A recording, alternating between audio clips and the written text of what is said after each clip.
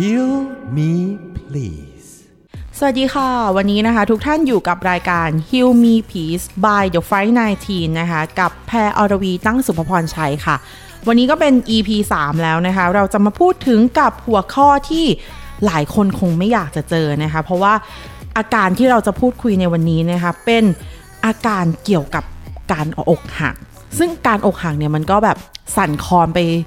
ทุกพาร์ทของชีวิตเลยนะคะแล้วก็เช่นเคยค่ะวันนี้แพรไม่ได้มาพูดเพียงคนเดียวเราเชิญนะคะเจ้าของเพจฉันหนังสือนะคะพี่เนนะคะสุวัจนานะคะมาร่วมพูดคุยเกี่ยวกับอาการนี้กันนะคะว่าถ้าอกหักแล้วหนังสือสามารถเยียวยาได้หรือเปล่านะคะสวัสดีค่ะพี่เนสวัสดีค่ะค่ะวันนี้ก็อย่างที่แพรเกริ่นไปนะคะพี่เนก็เราจะมาพูดเกี่ยวกับการเยียวยาอาการอกหักด้วยการอ่านหนังสือเราก็เลยเชิญพี่เนมาเพราะว่าพี่เนเนี่ยเป็นกูรูด้านหนังสือนะคะแต่ไม่ใช่เพราะอกหักใช่ไหมคะอุ๊ย อาจจะเป็นผลพลอยได้ แต่ว่าเราจะมาพูดกันหลักๆอะค่ะเกี่ยวกับเรื่องอาการอกหักแล้วก็เกี่ยวกับการเยียวยาด้วยหนังสือนะคะก่อนอื่นเลยเราอยากรู้เราอยากพูดถึงอาการอกหักกันก่อนดีกว่านะคะก็คือจริงๆอาการอกหักก็คือการผิดหวังในความรักเนี่ยแหละเช่นแบบเรารักเขาแล้วเขาก็ไม่รักเราตอบใช่หรือว่าคบกันมาสักพักแล้วอยู่ดีก็เลิกลากันไปก็เป็นอาการอกหักได้เช่นเดียวกันเนาะซึ่งจริงๆคนส่วนใหญ่อะเราว่า 100% น่ะ90กว่าหรือเกือบ 100% มันต้องเคยเจออาการนี้แหละแบบใช่เราว่าทุกคนน่ะแบบคนที่เคยผ่านช่วงวัยรุ่นมาแล้วอะไรอย่างเงี้ยเราว่าทุกคนเคยผ่านอาการอกหักแบบแอบชอบแล้วไม่สมหวังใช่เพราะว่ายกตัวอย่างแพรเนี่ยสมมุติถ้าแพรอกหักอะอาการแรกเลยคือเปิดเหมือนเป็นนางเอก MV เลยอะก็คือเปิดเพลงมองฟ้ามองฝนเหม่อลอยมองรถออกนอกหน้าต่างไม่มีกระจิตกระใจทำอะไรถูกแล้วทีนี้เราก็เลยอยากรู้ว่าแล้วพี่เนอะค่ะถ้าอกหักอะไรเงี้ยมีอาการแบบนี้ไหมหรือว่ามีอาการแบบไหนแล้วจัดการกับความรู้สึกแบบนี้ยังไงคะสำหรับตัวพี่นะคะจริงๆพี่ผ่านมาหมดแล้วแอบชอบอกหักมีปัญหาเรื่องความรักอะไรอย่างเงี้ยซึ่งตอนที่มันเกิดปัญหาแรกๆอ่ะเฮ้ยเราจะรู้สึกว่าแบบปัญหามันใหญ่จังวะแบบฉันทนไม่ไหวแล้วแบบหัวใจจะระเบิดอะไรเงี้ยทำไมมันต้องเกิดขึ้นกับฉันทุกมากทุกจังเลยอะไรเงี้ยคือมันเป็นหมดทุกอย่างเลยแบบตามอาการตามแบบ MV ที่เราเคยเห็นเงี้ยว่าร้องไห้ทั้งวันกินข้าวไม่ลงนอนไม่หลับไม่มีกระจิตกระใจทำอะไรเงี้ยค่ะแต่ก็เคยไม่แน่ใจว่าเนี่ยแพรเคยได้ยินหรือเปล่าที่เขาบอกว่าเวลาอกหักมันจะมีทั้งหมด5ระยะ5ขั้นขั้นที่1ปฏิเสธมันไม่จริงมันไม่เกิดมันไม่ใช่เรื่องจริงหลอกตัวเองขั้นที่2โกรธขั้นที่3ต่อรองขั้นที่4เศร้าเสียใจแล้วก็ขั้นที่5ขั้นสุดท้ายยอมรับความจริงไม่ได้ไม่ใช่ยอมรับความจริงได้มันจะยอมรับความจริงมาที่ขั้นที่5โหก็คือกว่าจะผ่าน5ขั้นเนี้ยมันแบบมันลำบากเนาะคือแบบมันดูก็เข้าใจแหละคือครั้งแรกที่ทุกครั้งที่แบบเราอกหักหรือแบบถูกบอกเลิกหรืออะไรก็ตามเราก็จะต้องปฏิเสธตลอดว่าไม่จริงสิ่งที่เขาพูดออกมาหรือสิ่งที่เรากำลังเป็นอยู่มันไม่ใช่อย่างนี้ใช่ไหมคะแต่พี่จะบอกว่าแบบจริงๆแล้วในฐานะที่แบบคนที่เคยเจอมาแล้วว่ามันเป็นแบบนี้จริงๆนะทั้ง5ขั้นเพราะฉะนั้นอันดับแรกเมื่อที่เราเวลาเกิดปัญหาแล้วค่ะอย่าโทษตัวเองก่อนเลยแล้วก็ถ้าอยากเศร้าร้องไห้มันออกมาหาคนระบายเพื่อนสนิทเล่าให้เขาฟังแล้วก็อย่าอยู่คนเดียวเนาะในตอนแรกนะคะหาอะไรทำแบบสิ่งที่เราไม่เคยทำก็ได้อย่างสมมุติว่าอย่างพี่อย่างเงี้ยเป็นคนที่แบบชอบออกกำลังกายชอบอ่านหนังสือตอนแรกอาจจะทำไม่ได้ไปทำอย่างอื่นไปทำอะไรที่เราไม่เคยทำเราจะรู้สึกว่าเฮ้ยแบบชีวิตมันมีอะไรใหม่ๆเข้ามามันช่วยเยียวยาได้นะแล้วก็แบบพอขั้นต่อไปจริงๆแล้วพอเราบอกว่าอย่าโทษตัวเองเราต้องรักตัวเองให้มากขึ้นให้เวลาตัวเอง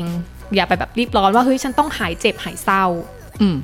พอเราเริ่มอยู่กับตัวเองได้แล้วค่ะเราจะรู้ว่าแบบความต้องการของเรามันคืออะไรเราจะจัดการกับเรื่องนี้ยังไงเรามีความคิดเห็นกับเรื่องความทุกข์ที่เราเจอยังไงบ้างก็เหมือนประมาณว่าอยู่กับตัวเองให้มากเนาะแล้วก็ไม่ต้องคาดคั้นตัวเองขนาดนั้นก็คือปล่อยให้ระยะเวลามันช่วยแล้วก็ลองหาสิ่งใหม่ๆเข้ามาบางทีแบบพอเราอกหักแล้ว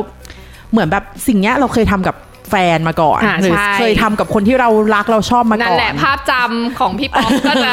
ออกมาว่าโอ้ยฉันจะแบบมีความทรงจำกับเขาอย่างนี้เพราะฉะนั้นหาอะไรทำใหม่ๆค่ะโอเคพักตรงนั้นไปก่อนทำสิ่งใหม่เข้ามาแทนอย่างนี้นะคะ แล้วพูดในเรื่องของหนังสือล่ะในฐานะที่พี่เนเป็นคนแบบกูรูทางด้านหนังสือหรือเป็นคนชอบอ่านหนังสืออ่ะพี่เนว่าการอ่านมันช่วยเยียวยาอาการอกหักได้ไหมสำหรับพี่นะคะคือพี่เป็นคนชอบอ่านหนังสือแหละการอ่านหนังสือเป็นแบบส่วนหนึ่งในชีวิตประจำวันเนอะมันช่วยได้เยอะมากๆเลยอย่างน้อยคือมันทำให้เราแบบลืมหรือว่าแบบเลิกคิดเรื่องที่เรากำลังทุกข์อ่ะได้ไปในแบบชั่วขณะนึง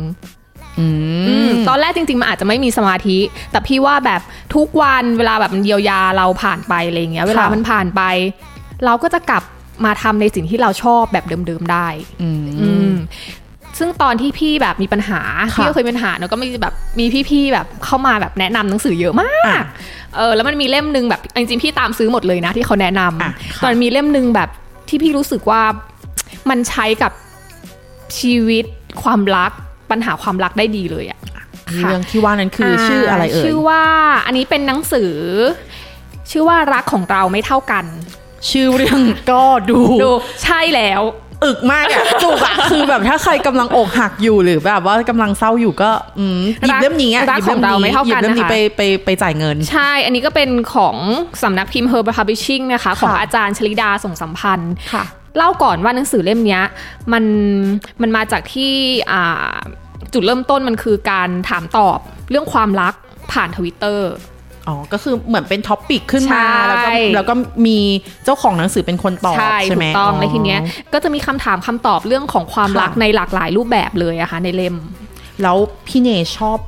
แบบบทไหนมากที่สุดหรือบทความไหนมากที่สุดในเรื่องนี้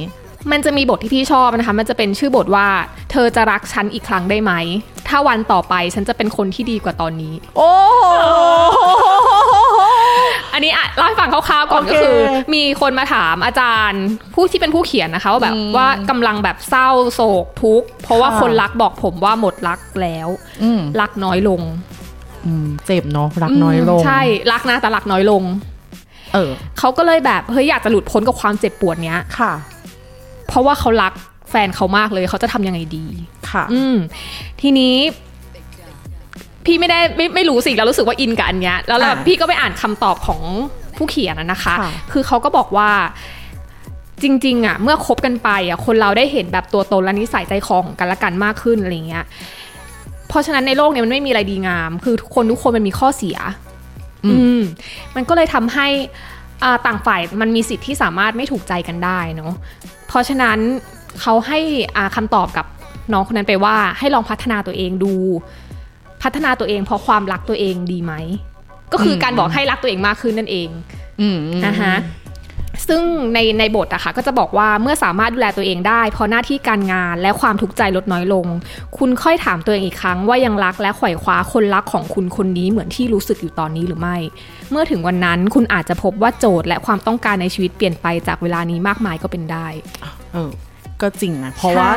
พอฟังที่พี่เนบอกคือตอนแรกหัวข้อมันดูประมาณว่าเราจะพัฒนาตัวเองเพื่อคนอีกคนนึงให้เขากลับมารักเราแต่คำตอบคือคุณต้องรักตัวเองก่อนใช่แล้วเราก็พัฒนาตัวเองเพื่อตัวเองแล้วบางทีแบบพอเราพัฒนาแล้วเราดีขึ้นอ่ะไม่ว่าจะเป็นหน้าที่การงานรูปร่างหน้าตาสุขภาพชีวิตรวมโดยรวมโจทย์อาจจะเปลี่ยนก็ได้นะเพราะว่าเราเป็นคนที่ดีขึ้นแล้วโอเคความรักกับคนคนนั้นอาจจะดีก็ได้หรือณตอนนั้นต่อให้มันจะดีหรือไม่ดีก็ตามในเรื่องความรักแต่ตอนนี้เราเป็นคนดีแล้วดีเพื่อตัวเองเราไม่มีความทุกข์กับสิ่งนั้นแล้วพี่ว่าอันนี้เป็นคำตอบที่ทำให้พี่แบบฉุกคิดได้ว่าเฮ้ยเราต้องรักตัวเองอะไม่ว่าจะอะไรก็ตามอย่างน้อยคือคนที่ทำให้เราทุกข์เขาก็มีชีวิตอยู่ต่อไปเราก็ต้องมีชีวิตอยู่ต่อไปใช่ชีวิตต้อง go on นะคะใช่ค่ะแล้ว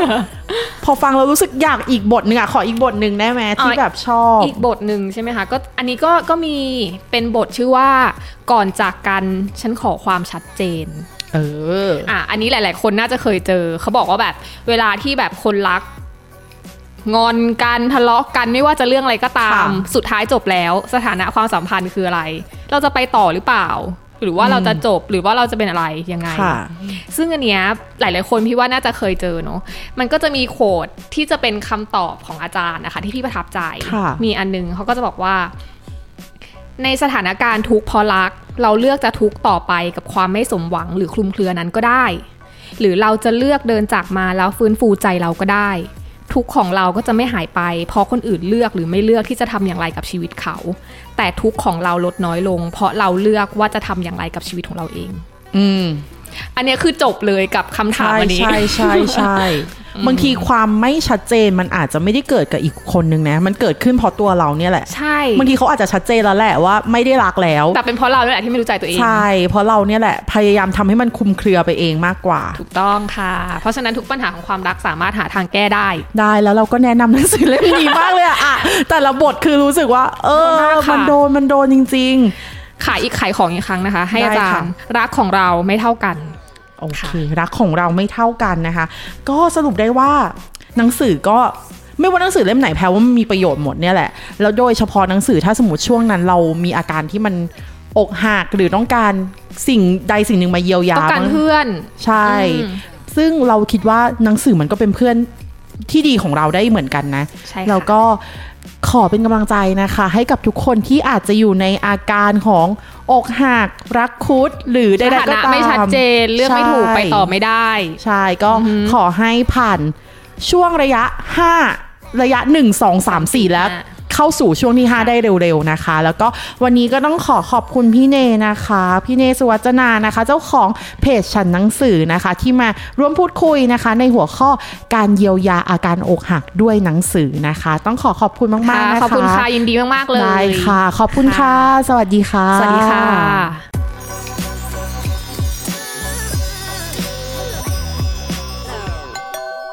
Heal me please